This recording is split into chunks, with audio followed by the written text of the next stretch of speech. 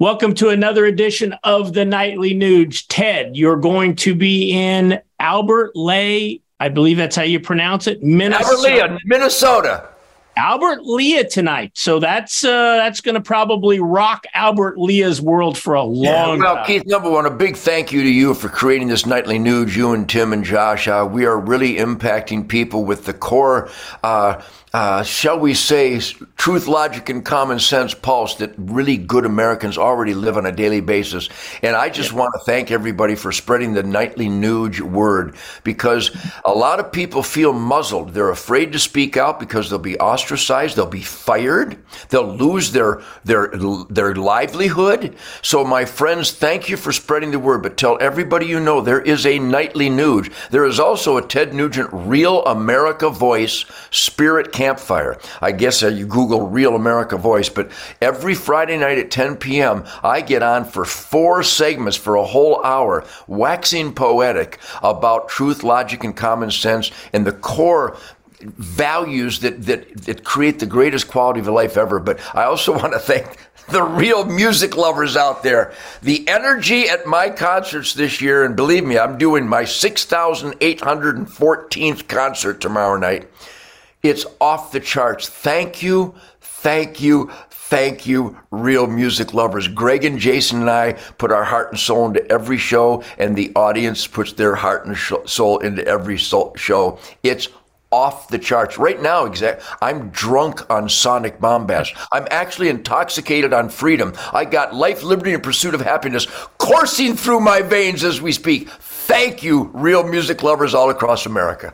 Well, tonight in Minnesota, but Ted, you and I are going to be together tomorrow because Friday you're going to be in Kansas, down in Wichita, and then Saturday you're going to be near my hometown of Baser. You're going to be in Kansas City, so I'm going to get to see hang out with you for a couple of days.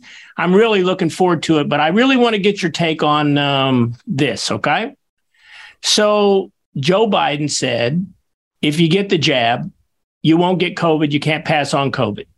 Then you had to get the booster, and then you wouldn't pass on COVID. You won't get COVID. Joe Biden has been jabbed. He's had 2 boosters. He double masks, and he just tested positive for the second time in a week. But you know what? He's still telling people, get the vaccine. Get the vaccine.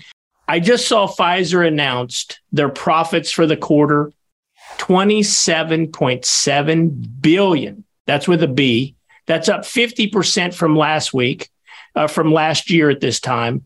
And I just think my brain can't stop thinking about all of those individuals in middle-class America that we've been talking about all week that lost their jobs because they wouldn't take the vaccine. I can't help but think about all of these mom and pop stores all over the country that went completely belly up because of the lockdowns and the shutdowns.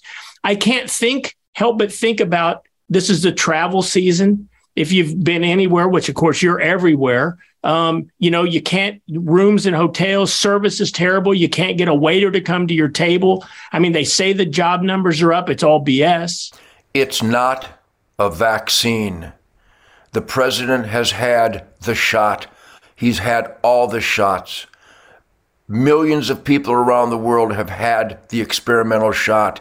It's not a vaccine. If I give my dog the rabies vaccine, he doesn't get rabies. That's what vaccines do.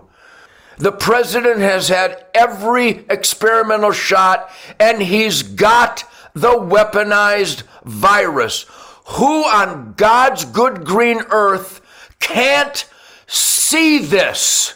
And when warriors who dedicate themselves to military service are quitting and being thrown out because they are thinking for themselves and following the science and will not subject themselves to an experimental shot, now the military is being infested with the Joint Chief of Staff, Mark Milley's favorite sheep, weak, subservient, blindly obedient, oath-violating sheep are now infesting our military, where we're more interested in making, maternity suits for military personnel instead of teaching them to crush evil.